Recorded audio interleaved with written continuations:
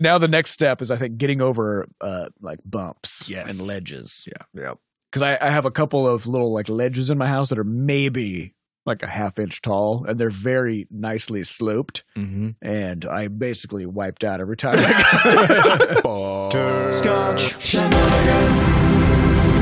Hey everybody, welcome to episode 183 of Coffee with Butterscotch, the game dev comedy podcast Butterscotch Shenanigans. I'm Seth and I'm the games programmer. I'm Adam and I do things only over HTTPS. I'm Sam, and I'm a Santa Claus, maybe. And this is a show where we talk about life, business, and working in the games industry. Today is Christmas Eve, 2018. Before we get started, we have a warning. Anything could happen on this show. There's going to be profanity. Because it is Christmas Eve, so it's time to whip up a frenzy of curses. So if you're as is tradition.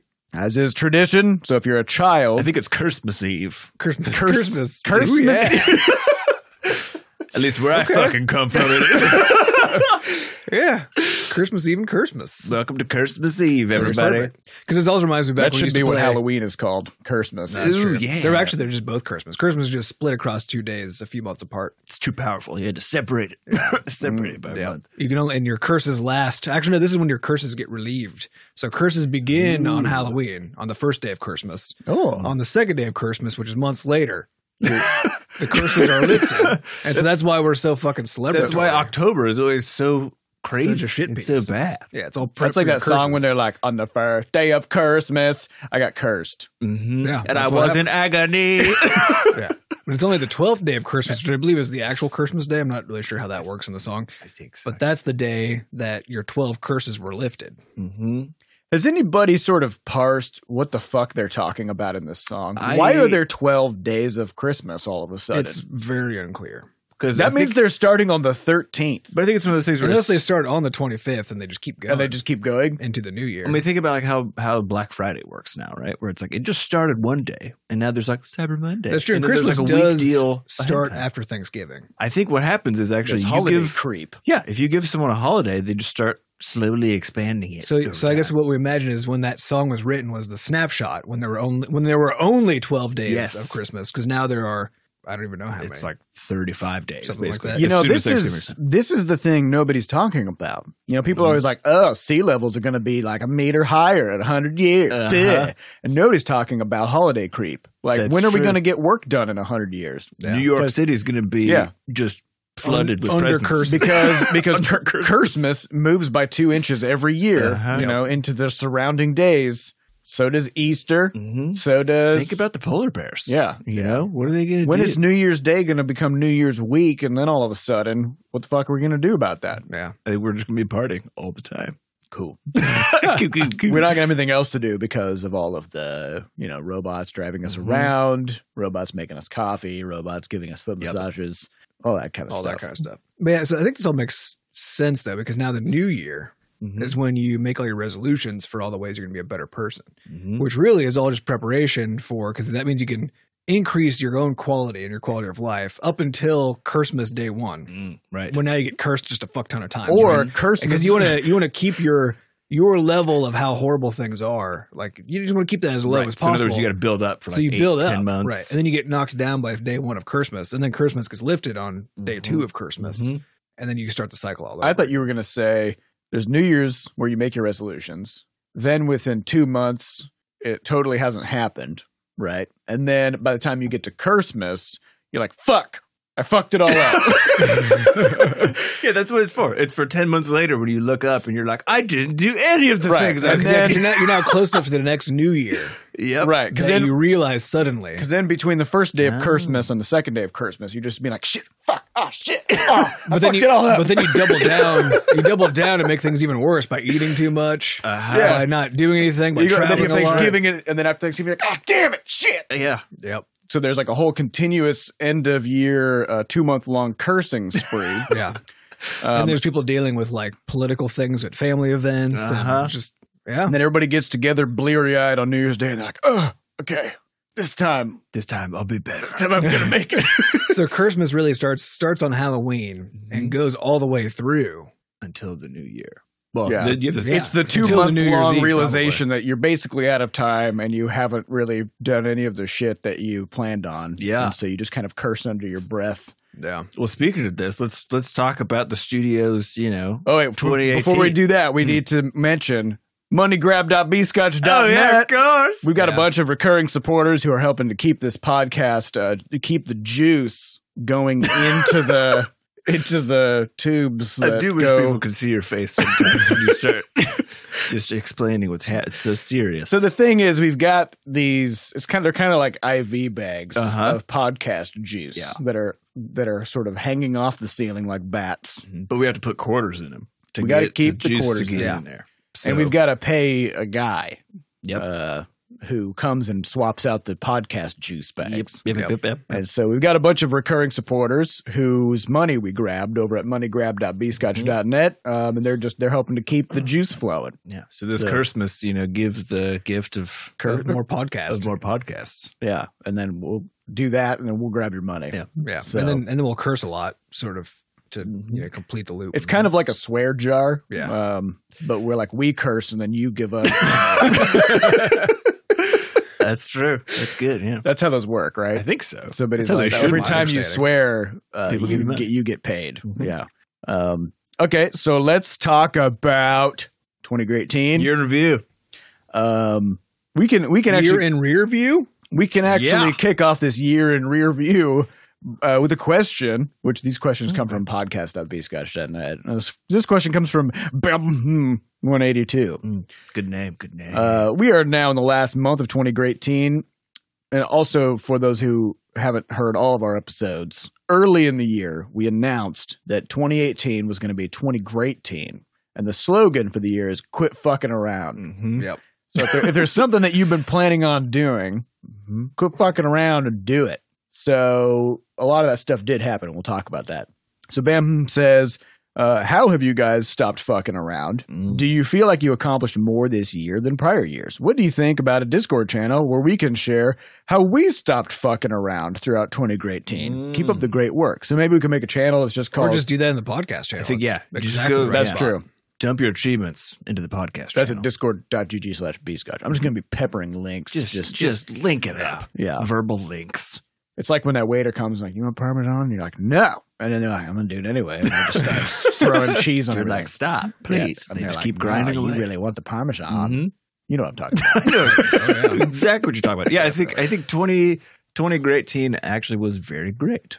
And I think a big part of it is the weirdness, because we had actually multiple times when we were having tough conversations about stuff or trying to figure out strategically what we would do. And someone would either say, well, it's 20 Great Teen, which sort of implied That we're what we fucking needed around. to do. Yeah. And so it was like, well, you need to quit fucking around and just do this thing. Or, that things were just going to be great. And I think the framing of it, for some reason, was just super helpful for us in conversation is. stuff. When you're like, no, this is 2018. It's not 2017. I mean, that one, is what it is. But 2017, we don't even know what I that don't even was. know what happened. Who knows? But 20 Great Teen was already set up to be good on day one. And I think we sort of self-fulfilled that prophecy. But when you've got this slogan, you can just drop it. You can just drop it into any scenario. And it makes people step back and be like, oh, yeah. Oh, yeah, you're right. We should quit fucking around. Yeah. And the important thing was that we made that it was a personal slogan, not a slogan about what was happening in the world around us. Yes. Because obviously that was mostly not great. No. But it didn't matter because Because we weren't going to be fucking around. we were going to not fuck around while the world We was. got our own little sphere of, things to do, of Yeah. influence. like one of those hamster ball things, Mm-hmm. Yeah. We're able to navigate any terrain because we got this weird hamster ball. And it doesn't really matter what's going on around us. Exactly.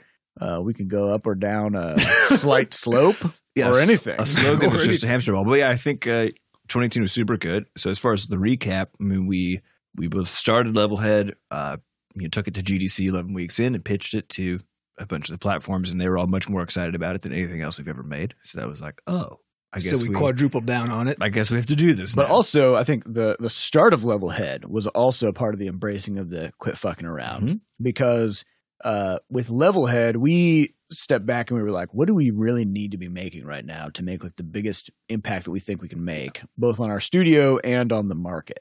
Mhm.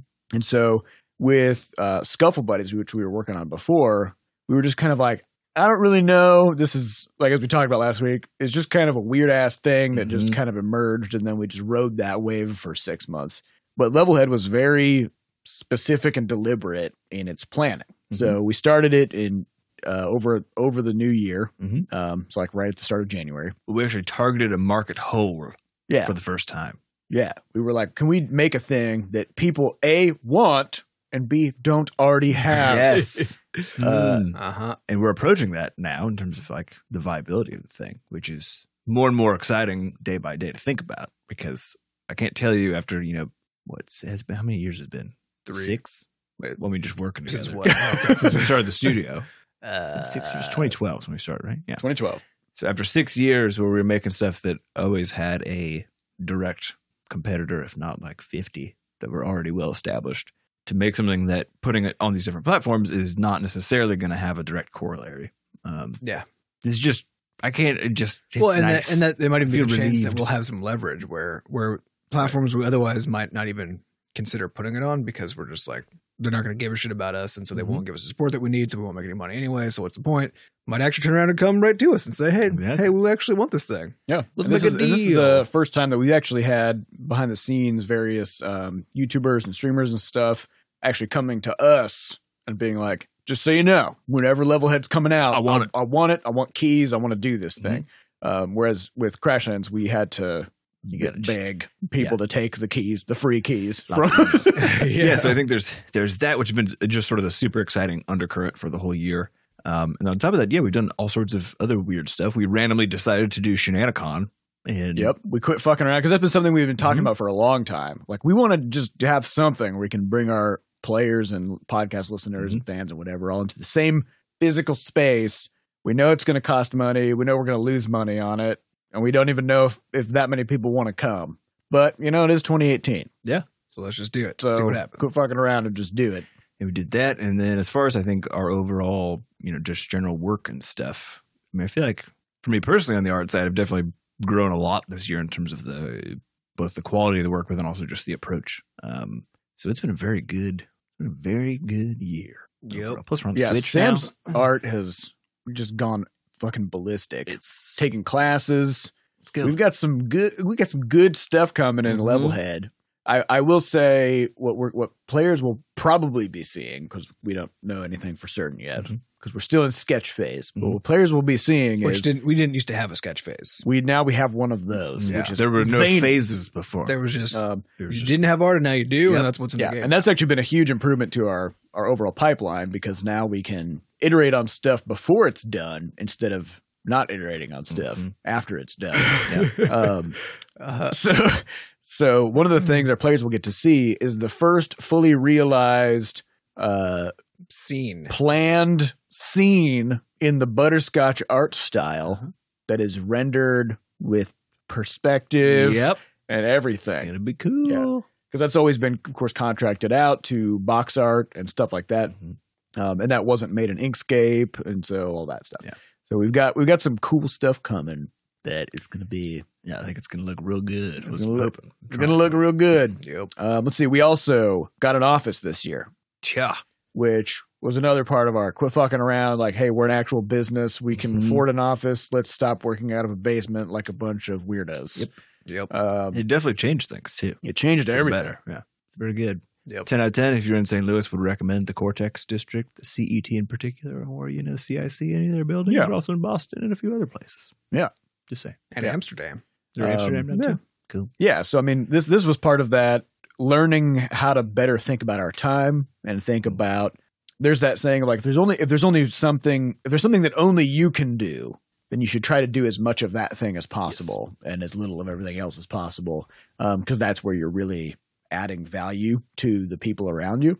And so, of course, when we're working out of the basement, I'm like vacuuming, we're like taking out trash, I'm washing dishes, filling up coffee, swapping out coffee, making grocery runs to keep things stocked up. And it's just like, why am I doing all this stuff? I should be programming. Which isn't to say that stuff isn't valuable. It is valuable, which is why we had to do it. Yes. But also, a lot of people can do it, and I'm the that wasn't your value. That's not my job, I think the other really nice thing was we hired out the PR for the Switch launch of Crashlands and also now for Levelhead.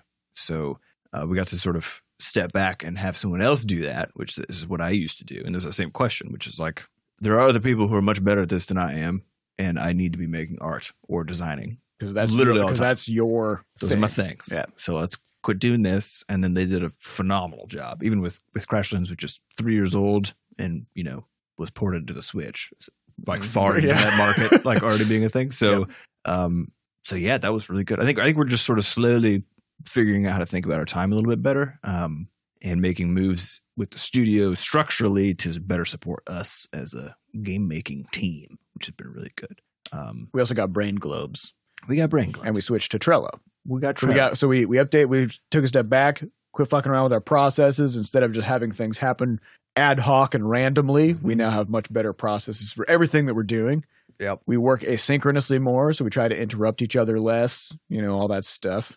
And I started to use Git in a professional manner instead of like the way that we were we using were using it. So that's Yeah. All that's good. These are nice. all. We're just Oh yeah, we won. We got third place in that. We hack. went to global hack. We won like $10,000 on a I weekend. do feel like we were kind of fucking around at that though, because we just kind of wandered in there.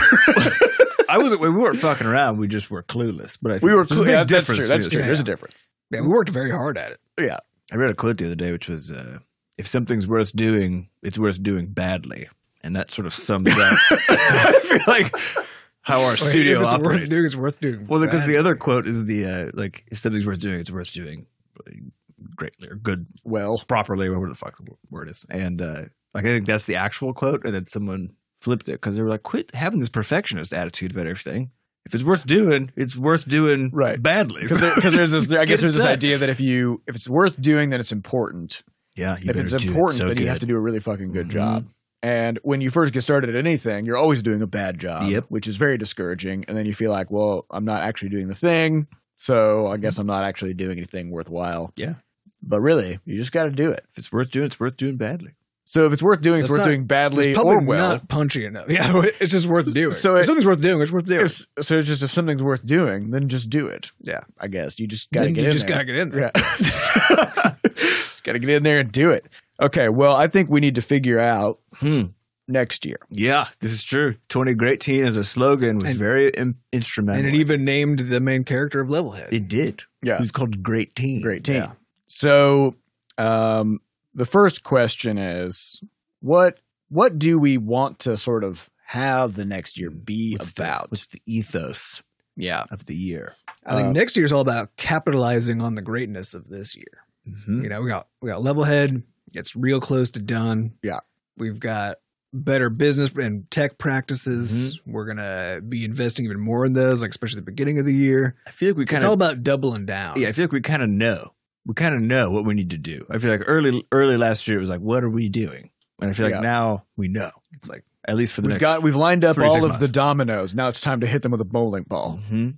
Right. Maybe 20 bowling ball team. Yeah. That doesn't quite. Knock the pins down. Yep. All right. So we got some options here. One is, of course, 20 Crime Teen. Just give up on the Uh-huh. the straight edge, straight and narrow. Yep. This is what you have Levelhead launches. Nobody buys it. You know, Yeah. 20 Crime Teen. Get We're onto the going- dark side. we're going to start hacking everything. Yep. Yeah. We're gonna hack the whole internet. Just Hack the whole internet. Take all the money, Mhm. all of the bitcoins. I got one of those Alexas and be like, Alexa, hack the mainframe. And she'd be like, okay. And she's like, nobody's ever asked me for that. Yeah. I'm Yeah. just going to do it. I've take had all this the money. capability the whole time, and nobody thought Nobody asked about for it. So we could do 20 Crime Teen. Mhm. Go to the dark side. Yep. That's that one. I think that's just what the year will turn into if Levelhead fails. Yeah. Yep. We It's our could backup also do 20 Swine Teen, which Mhm. is eat trash and get dirty. Yeah. So if you're Which more defines like the first couple years of our studio, I think. yeah, That's about so right, that's just you're just going to be down in Red Bulls. You're going to be covered in Cheeto dust. Yeah. You're going to be But you're in there at least. You you're know? going to be doing stuff, but you're really just not going to be feeling so hot by the end of the year. Yeah, I think if you're in year one of your own little business project, or that's probably actually appropriate for you. yeah. Because certainly that was what our life was Because like. if it's worth doing, it's worth doing. If it's badly. worth doing, it's worth doing covered in Cheeto dust. Uh-huh. You know. Mhm. And then what you do is maybe after 2 or 3 months, you get one of those cans of air and you just kind of like half-acidly kind of like blow onto your keyboard and get some of the dust off of there. But really, there's stuff under there. Oh, yeah. You can see it. Adam saw the mouse that I've been using, I think, since like we started the studio. Oh yeah, It's like it's super fucked up. So like the cord is like it's got right angles in it. I don't even know. I don't know how that works. But the whole mouse is just like covered in it's got like a pale film. Hand. It's just hand film that is slowly built up. And it was so funny because I looked at it. Because I came over to like to use his computer. And I was like, I'm not touching that. And I was like, fucking gross. And then Sam looked at it like for the first time. Yeah, I was like, oh my god. He's like because he hadn't even seen it. It was like waking up on Christmas, and realizing you haven't done anything for 10 months. It's horrible. I will say, for some reason, I've never had that happen to any of the mice that I use. How do you keep your hands so clean? I do wash my hands a lot, probably too much. They're Me very too. dry. You just gotta lotion them. Just follow. Maybe it's a lotion. It's probably lotion, actually. Yeah. Oh fuck yeah! It's lotion. Because I always lotion them after I wash my hands. There you go. There's your problem. You need dry, cracked, bleeding hands. Perfect. And keep your mice clean. Well, they should be cracked, but not to the point of bleeding because you get blood on your mouth. Well, no, it's usually the only bleed on the top. So that's fine. Yeah, okay, it's fine. It's whenever you click the distance. You click and your blood knuckles spurts. split. Yeah. But the thing about the blood spurts is it shoots kind of out forward ahead out of the way. It actually slickens the table. Slickens the surface. The bottom of the mouse is, of course, a biohazard situation. But the top, if you're playing Fortnite, covered. It gives you a tremendous edge. Yeah. You just it also gives you the bloodlust because there's already blood just slickened by the blood of your own self. Yeah. So the can we use enslickened? Enslickened. So the DPI stands for droplets per inch, which is just how much blood you've got the mouse can handle. Yeah, that's true. You gotta get. Yep. Yes. Speaking of FPSs, that's hardcore gaming. We did play Deep Rock Galactic. Oh shit! Yeah, we did. So Friday was our holiday party. Yeah. Which in Butterscotch just meant that it meant we worked from 8 to 2:30, and then we drank a bunch of beers and played Deep Rock Galactic until like 8 p.m.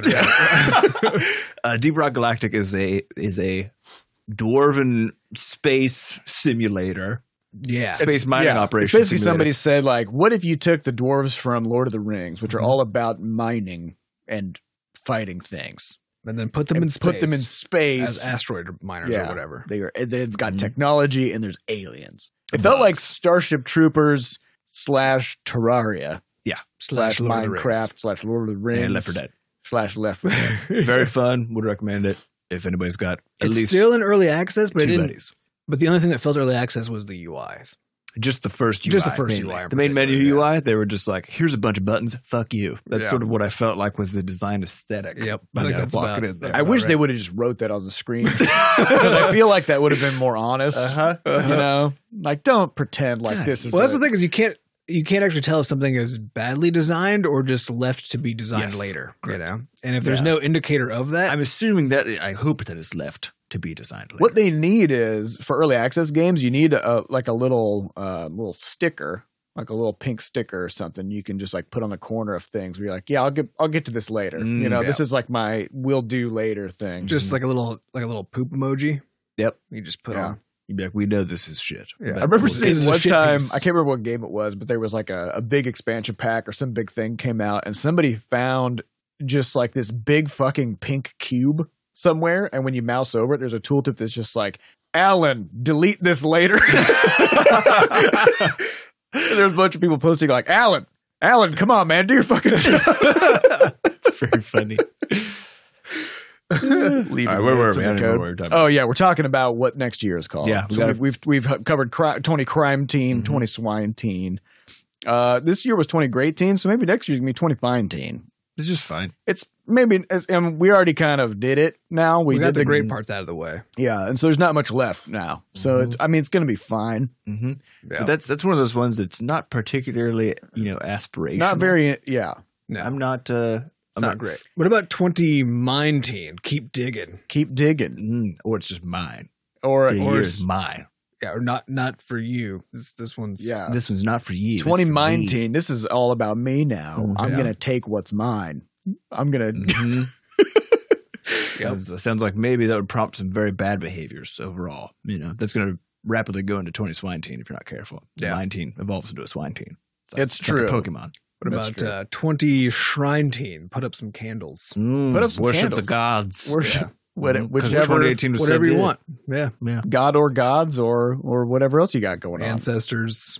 Dark, celestial beings. I don't know Yeah, what you're just into. whatever you feel like. Yeah, but there's always candles. You know what, I if feel like there's- we can all agree on that. Yeah. There's always candles. There's a supernatural entity that listens to you. Yeah, I think it's just how you arrange them. So if it's a pentagon, it's for There you go. Satan, I guess. And then like No, it's a pentagram. pentagram. Pentagon is when you're, I think a But a pentagon. pentagon is just the outside of a pentagram. That's for the intelligence services. Yeah, that's when you're worshiping, the CIA and shit. Yeah. But if you That's how you But if you summon an arrange agent. candles in a pentagon, that's also how you arrange candles for a pentagram. Yeah, you just draw the lines between them differently. Yeah. The lines are real important, though. Yeah. I was purely talking about where the candles go, though. Mhm. So I'm pretty sure I was right on that one.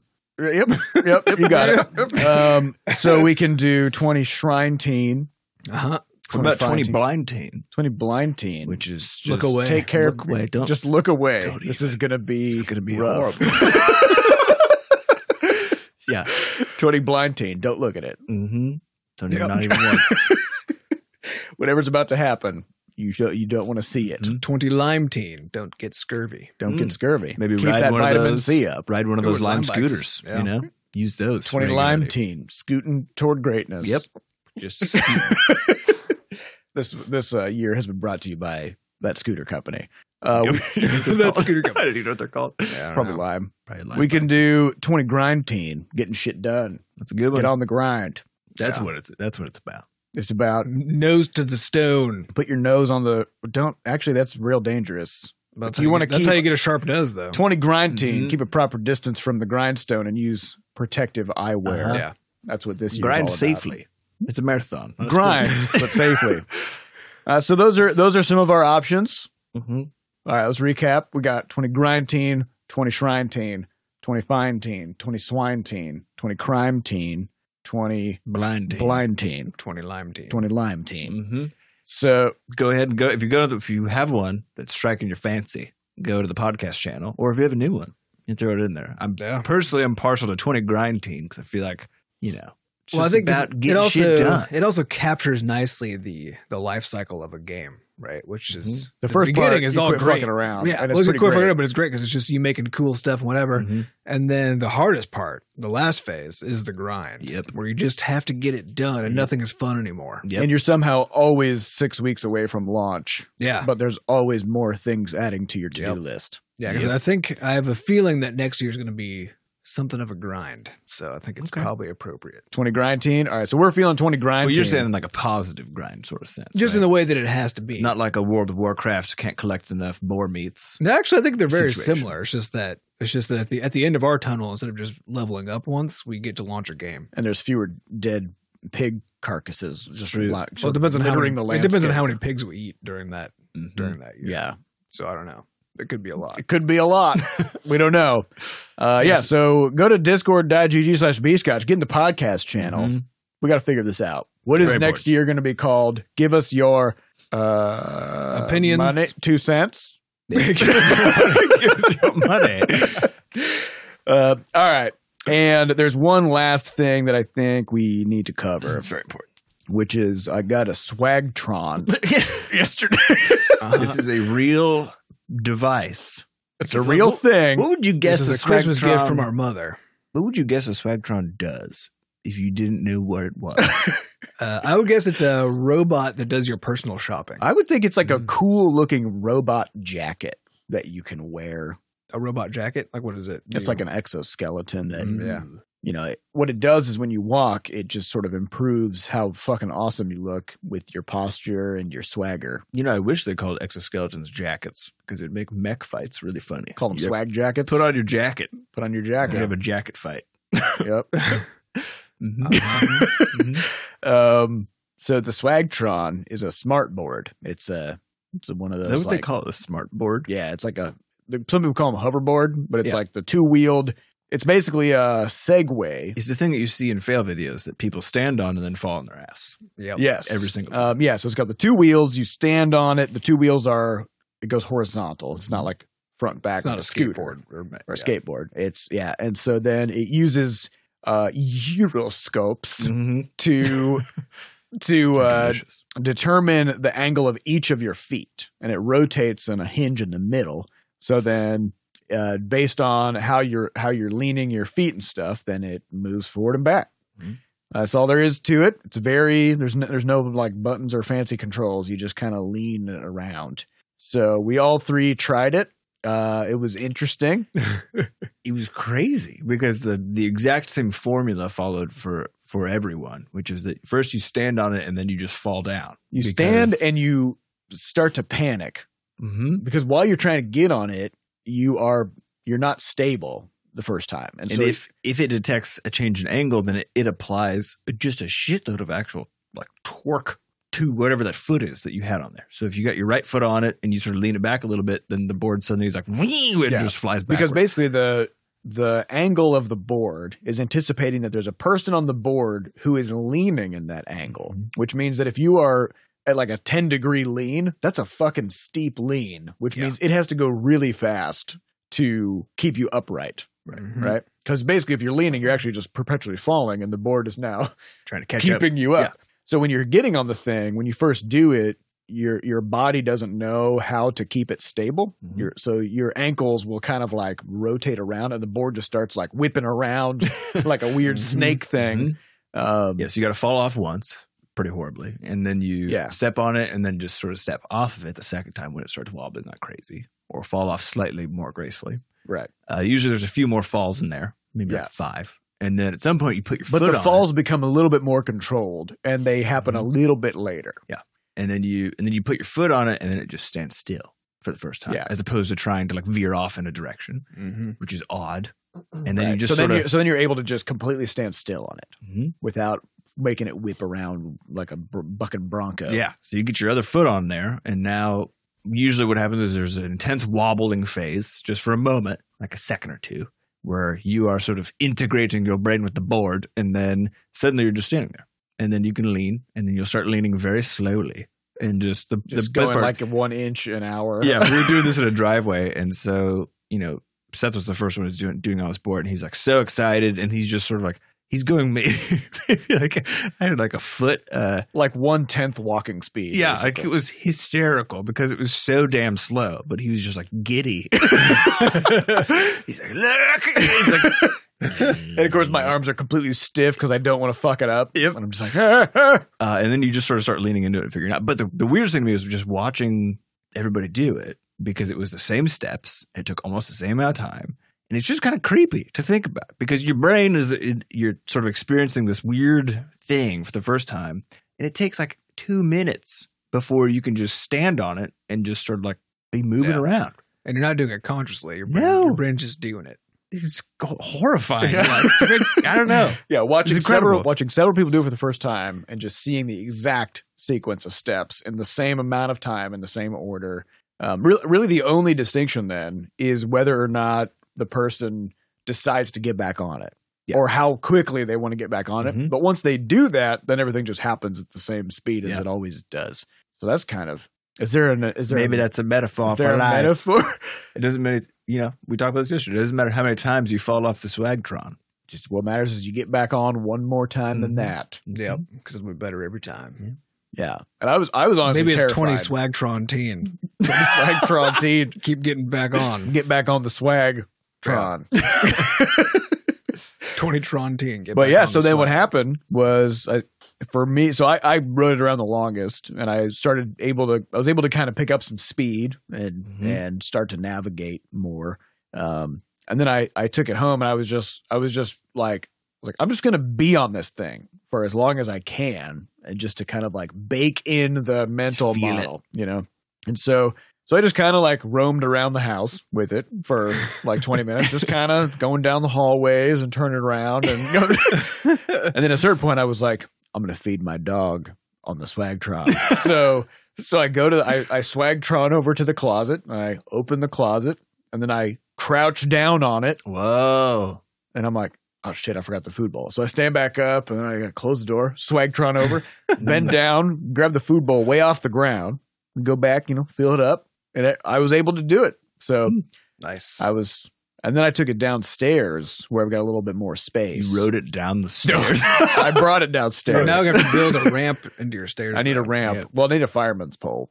Well, you would can't have- Swagtron down a fireman's pole. I know, but that's just a separate thought. Okay. Fair point. Maybe you can't, but that's just Yeah. it's just an advanced thing. It's an advanced move. Mm-hmm. Yeah, so then I started trying to go as fast as I could with it. But of course I didn't have that much space to really go. But yeah, I could feel the change where at the beginning I would start going fast, and then I would hit like a panic point, and then I would start like whipping my legs around like a weirdo. And then of course that would sabotage my movements. And then eventually I hit a point where I could just like go super fast for a brief moment and then just like come to a stop, just via like really subtle leaning, you know? And so it really just comes down to no matter what you're doing, to just not panic about it and don't think too hard about it and just let it, Just do less. just do it, do less, you know? So it's fun. It's very cool. My calves are very sore though. It's bet. it's a weird motion. I don't think you're. Yeah. used Well, it's also to. interesting because it's basically just you taking the floor with you everywhere you go. You know, because you don't take your, like, instead of just stepping up and down on a floor and like moving around on a floor, you're just like, this is my floor now. Yeah. And you just stand on it and you take it with you. I will say, after an hour of swagtroning, walking felt very weird and very inefficient.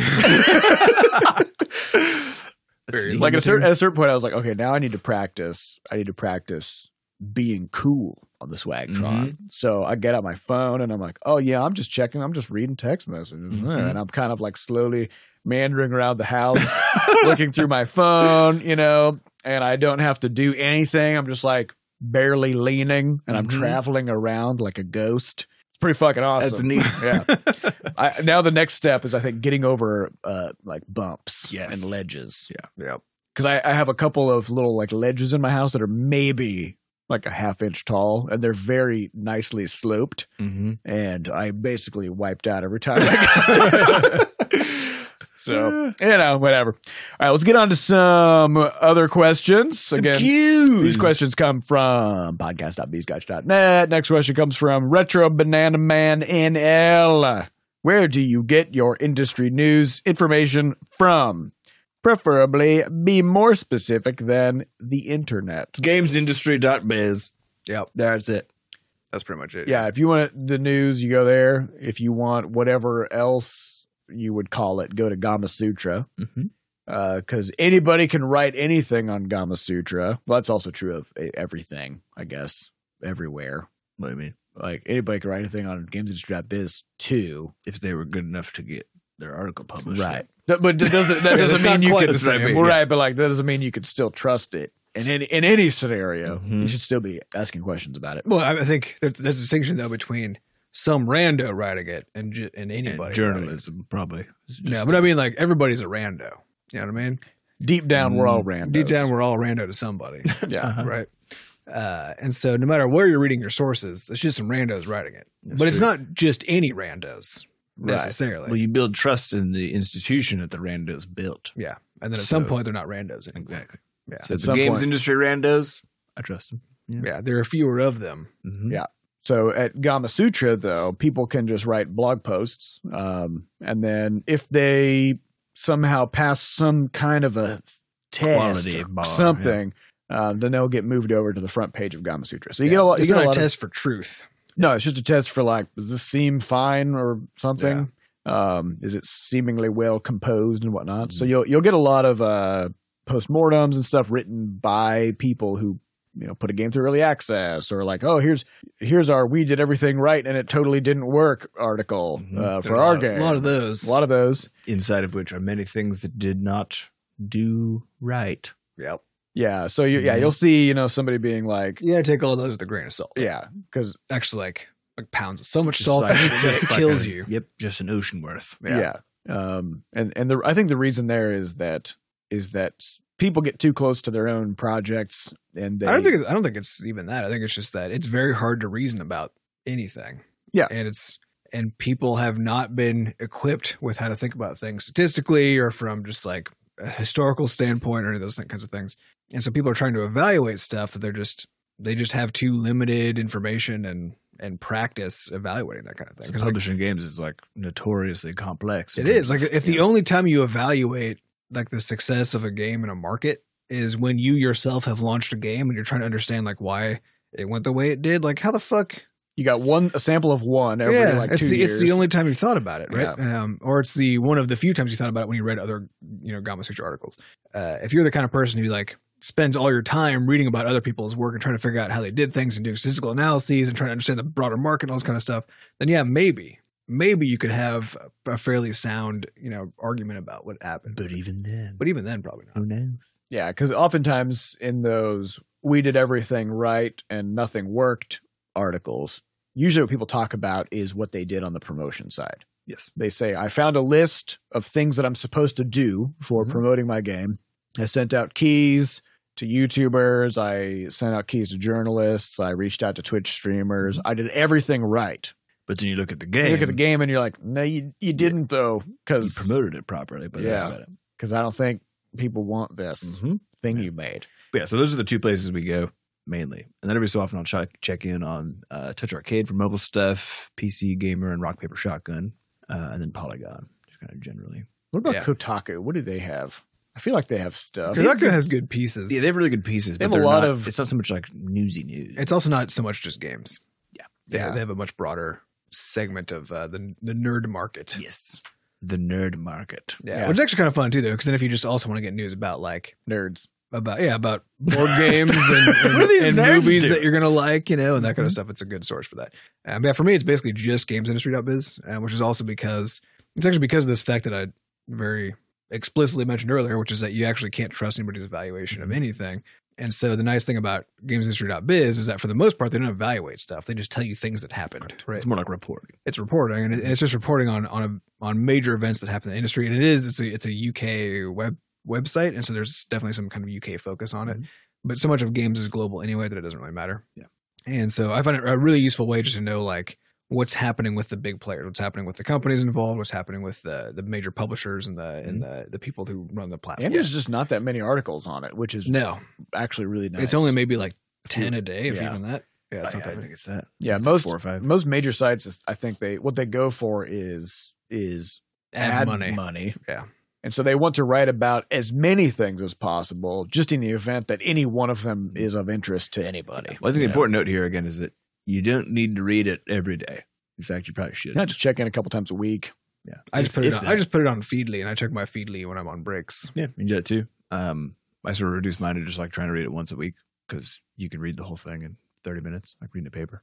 Yeah, I mostly just read the headlines anyway because the headlines are sufficient just to be like, what happened today? Yep. They'd be like, this happened today. And you're like, all right, I guess that happened. Cool. And then when you open the article, they'll be like, let me tell you how this happened. And you're like, well, it's fine. Yeah. It happened. So it's fine. Whatever happened. All right, next question comes from Degeki. How do you do version control on your code? When you do code, do you follow any particular style, agile, etc.? So this is a technical question that we need to answer non-technically. I will say I'll give a Google term you can go after, which is I think it's called Git flow. The Git flow workflow. Something like that, yeah, which is a strategy for how to track versions of stuff. And then otherwise I'll say that Node, the programming language, has a really nice way of doing version management where you can just run a single command called npm version. And so basically what I've done is I've tied this to all of my stuff because it also like does git commits for you and stuff, so which we won't go into details on. But it does a lot for you.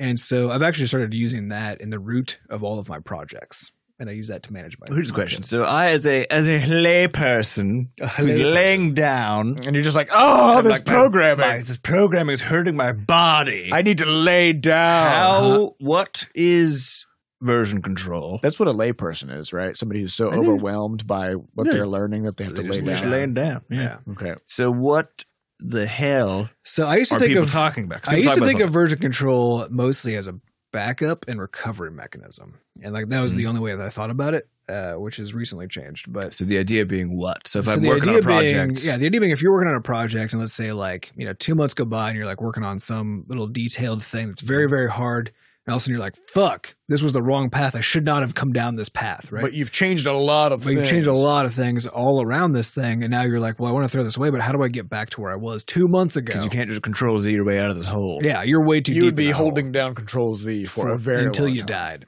Yeah. And so instead, you can use a version control system, which basically you can think of as basically taking snapshots of your progress, Kind of like saving in a video game. It's like saving, and you can have like a little message that you put along with the save, right? So it's just like having a stack of save points that you can go back to. You can quick load You can after quick load. you've died. Right. So Like now you're on this. Half-Life. So now you're like far down this path, and then you're like, "Fuck, I died," because you just made a bad decision, right? So now you can go backwards in time, as far back into wherever you want to, and just recover the exact state of your code at that point in time. And then further, if you want to collaborate with somebody, now you can basically sort of branch off of your different parts. So now somebody can start going down one path, you go down another path, So and then we later both- on, you merge those paths back So together. we both load the same save, Yeah. but go do different adventures, Right. And then just put And the then saves back. somehow And now you merge your magically progress. you bring them back. Right. together. And so a good version control system is all about basically tracking all of that stuff and then helping you merge things back together, or throw stuff away, or if say like a bunch of changes have been made and you discover at some point that there's a bug somewhere and you don't know where it was introduced, then usually there'll also be tools where it could be like it can help you track stuff down by loading in a very clever way different saves between like the 2 points where like you know it worked here, you know it doesn't work here. Where in the narrow it middle did it down. happen, right? And so there's like tooling to help you do that kind of stuff. Yeah. Gotcha. Yeah, so a good version control system does all of that for you, and that's basically the only way that I use it until very recently when I started to use it also as a. So basically in that sense, the version control system represents the exact history of your project, like the people doing the work. What were they doing, right? What were they Yeah. doing? But there's another way to think about it, which is actually as a way to represent sort of deliverables and major changes that have happened that are done, right? That are considered conceptually complete, where you actually don't care if this history of snapshots even represents what really happened. In which case, you might like merge your stuff together and then just pretend like it was that way the whole time.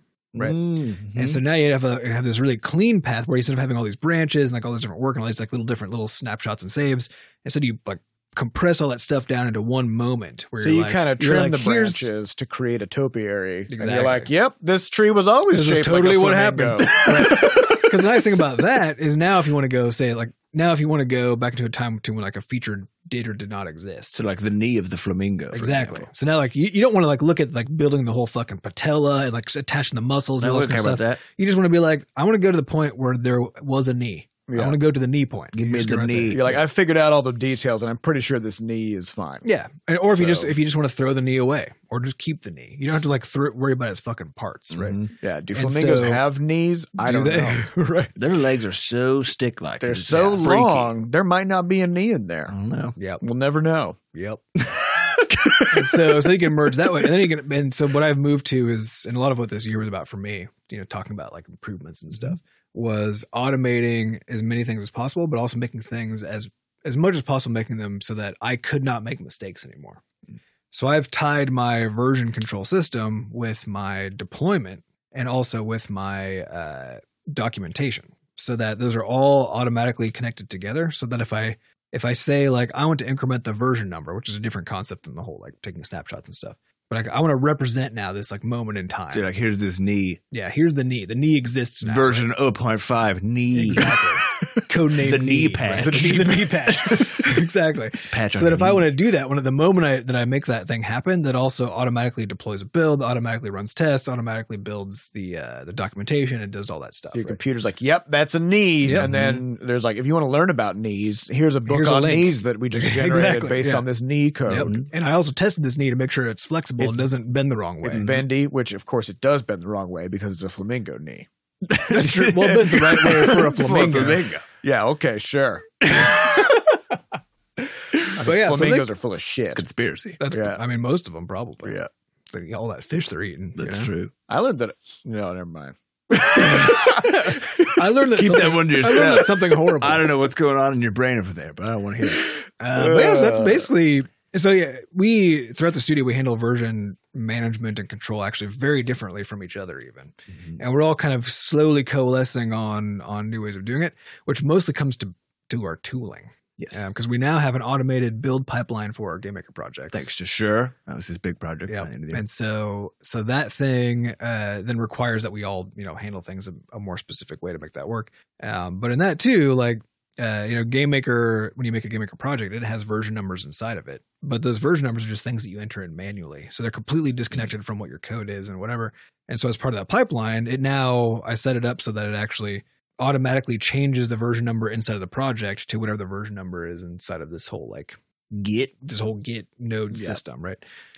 So that way it's always forced to be exactly the same, and a human user cannot make a mistake of fucking that thing up. That's always the concern. Yeah. Yep. Anytime you have a person doing something, you can never trust it. Yeah. No matter what it is. No matter what, and no matter how good the person is. And people make this mistake of thinking that because they're an expert in something that they don't need rules, or they don't need a cheat sheet or a checklist or tooling to help them do it right, because they're the expert. Well, so I started doing this because I was just getting annoyed by how many times I would send a bunch of final art assets over to Seth through our various robots, and then he pulled them down and be like, oh, like this one's got a box on it, or this one's off by a pixel, so I can't spin it, rotate it perfectly, all this other stuff. And so I was just like, I'm going to track this for a few weeks while I was making some of the final items for Levelhead. And it's going through, and I ended up having the first batch that I did, I had like a 22% error rate, which means that 1 out of every 5 assets, and I'd make a lot in a day, Yeah. Seth would get and be like, well, I can't do anything with this now. It definitely was a frustration point in the process. Because it is broken. I would sit down and I'd be like, time to implement some art assets, and then I can't. Because it's broken in some way. Yeah. And so what I did was just track this, and then track the ways in which things were broken. And there's going to be your sort of one-off breaks where you just it was just something odd that happened. It was a human fuck up. Right. But then there's the process breaks, which is what you're talking about. Like I am an expert in Inkscape. I'm an expert in putting these freaking assets together. But the reality is, when it comes to exporting, if I don't follow a checklist, which is what I do now, I basically built a checklist out of watching all these errors from this. Yeah, you built it from your fuck ups. Yeah. Yeah. And I said, okay, so I need to center everything. All the bounding boxes need to be an odd number of pixels so that they have a central pixel. Blah, blah, blah, like all this things happen. Check all these things. And it reduced my error rate to like 4% for the next batch of things, which was like one thing that I put out. It doesn't matter how good you are at a thing when you're working with a complex system. Things just it's hard to remember. Wrong. Yeah, things just go wrong. And it was not even that's hard to remember. It's that memory is the thing where you retrieve some piece of information from your mind because of the context around you, right? It's not an automatic thing that always happens and is guaranteed to happen. And it's not the case that if you don't remember something at the moment you needed it, that it's even a faulty memory problem, right? It's that memory is a context triggered thing. And so it's not even about that. Well, I mean, I even had the situation where I would have made the judgment that like, oh, I don't need to check this thing because I just finished this asset. So I just saw the whole thing through. It's good because I was here the whole time. Oh, yeah. Yep. And then most of the time, those are the ones that had errors on them because I didn't go through like this. And this was a big battle. So in the whole checklist concept as an important process management thing started with World War II airplanes, I think, with the Air Force as like an institutional wide checklist system being implemented. And it met a lot of resistance, but people kept crashing planes all the fucking time. And there was apparently one really big incident that was the catalyst for the whole thing, where there's this new giant fucking plane. B-52, wasn't it? I think so. I think it was. I think it was a Boeing plane. It was this huge plane, and it had this one different feature that had something to do with like the flaps being down or something like that. And the pilots had never experienced that new advanced feature before. And so they didn't really know how to engage with it, but they didn't really see anything in the cockpit for like what to do with it or whatever. And so then they just took off and the plane just crashed immediately, like within, just like went up and then went right back down again. And so then the Air Force did a big sort of investigation on this, and they came up with the idea of having a checklist. And so many people were pissed off about it. It's happened with surgeons too, and hospitals generally doing the same thing, being able to drop even incidents of like hospital infections and stuff. You can drop them literally to 0 if everybody follows the checklist. Because there are known causes for these things. And it's like when you know your fuck ups, you make a checklist to cover for them. Just don't do that. Yeah, it was also like even they have in some places I know they have like materials that you're using for surgeries and stuff actually have like RFID chips in them. Yeah. And so that they can scan them when you take them out of the package to say like, I'm using this. And then there's like in your waste bin, there's a scanner that you have to scan it when you throw it back in so that you can then prove that like you took a thing out, did whatever the fuck with it, and then took it back out of the person. Because people leave it, you leave stuff in people a lot during surgeries, a lot more than you would think would happen. But it's basically because like if you have some like, gauze and stuff in there, once it gets covered in blood and stuff, it just looks like you can't see guts. it. Yeah, you can't see it at all. Sponge. It's like it soaked up all the blood. Yeah. It's doing its spongy job. It just looks like some gross viscera. But now it's just a weird blood thing, which is that's what you look like inside anyway. Mm-hmm. Yep. Just like a big weird blood hole. As far as our methods, because he asked about agile, what are we? We have such a small team that each of us has one siloed role. Yeah. And so the idea of implementing some kind of like Scrum or Agile or whatever. We do stand up on Mondays where everyone's like, here's what I'm doing this week. And then, but that's not really as part of a method. It's just like, so we all know what's happening. Yeah. I think it's, here's what I want to know.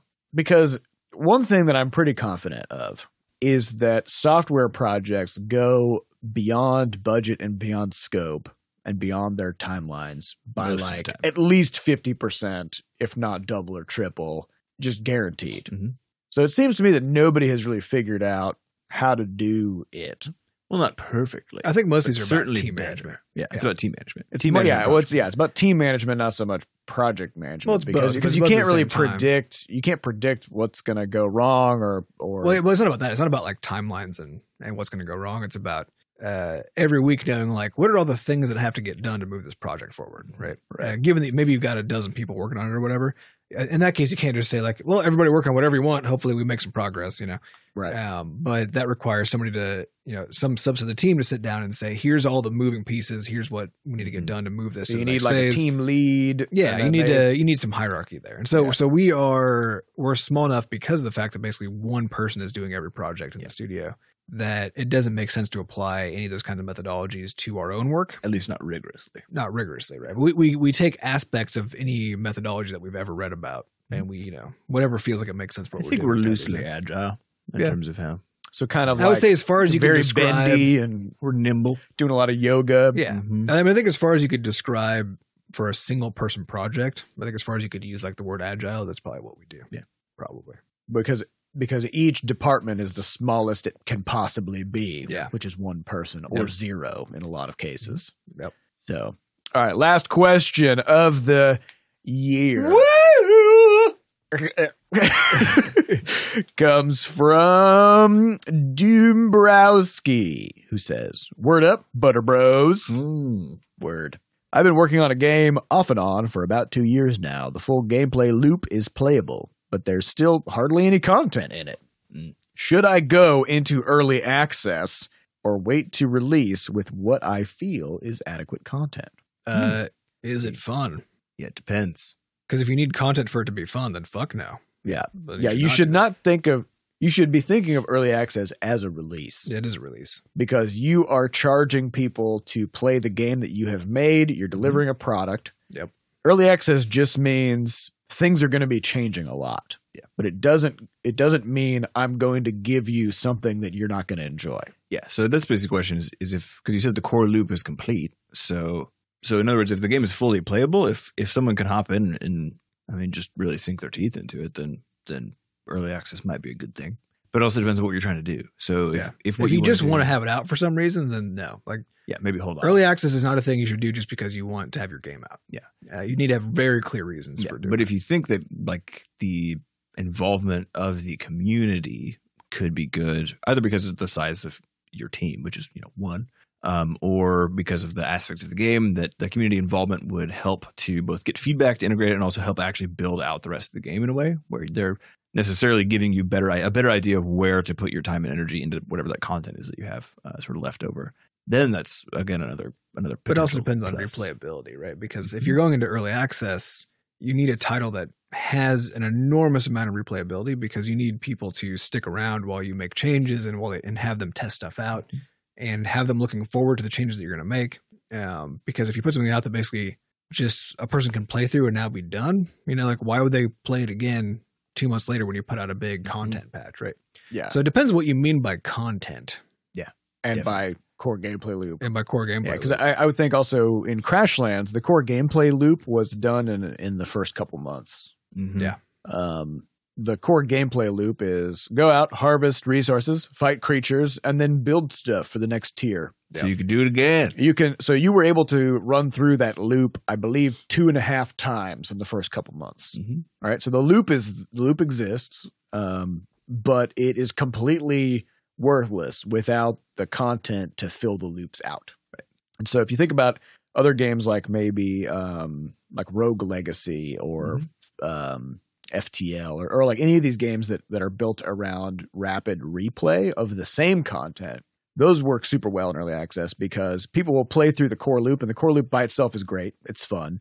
But the idea of the game is to keep replaying it. And so when you add new content, people get to replay the content, right? So if you think about like if we had been doing Crashlands in early access, if we added several tiers of stuff for you to build, but then also fixed some problems in the earlier tiers, well, people have already passed those. Right. So now they don't really get to experience it. Well, I think again the whole point is that if you're willing to let the community direction and also that pressure to have this sort of constant play aspect sort of maybe redefine or sort of shift your vision a little bit, then I think to, potentially go for it. But in the case of something like Crashlands, you can see, Don't Starve was like one of the first early access big successes.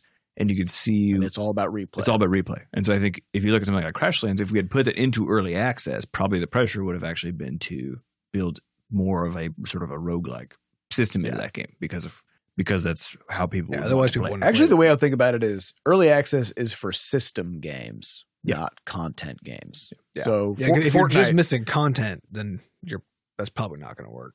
And it depends on what kind of game it is. Yeah. Because Fortnite, that's early access. Mm-hmm. Minecraft was in early access for like 6 years. Yep.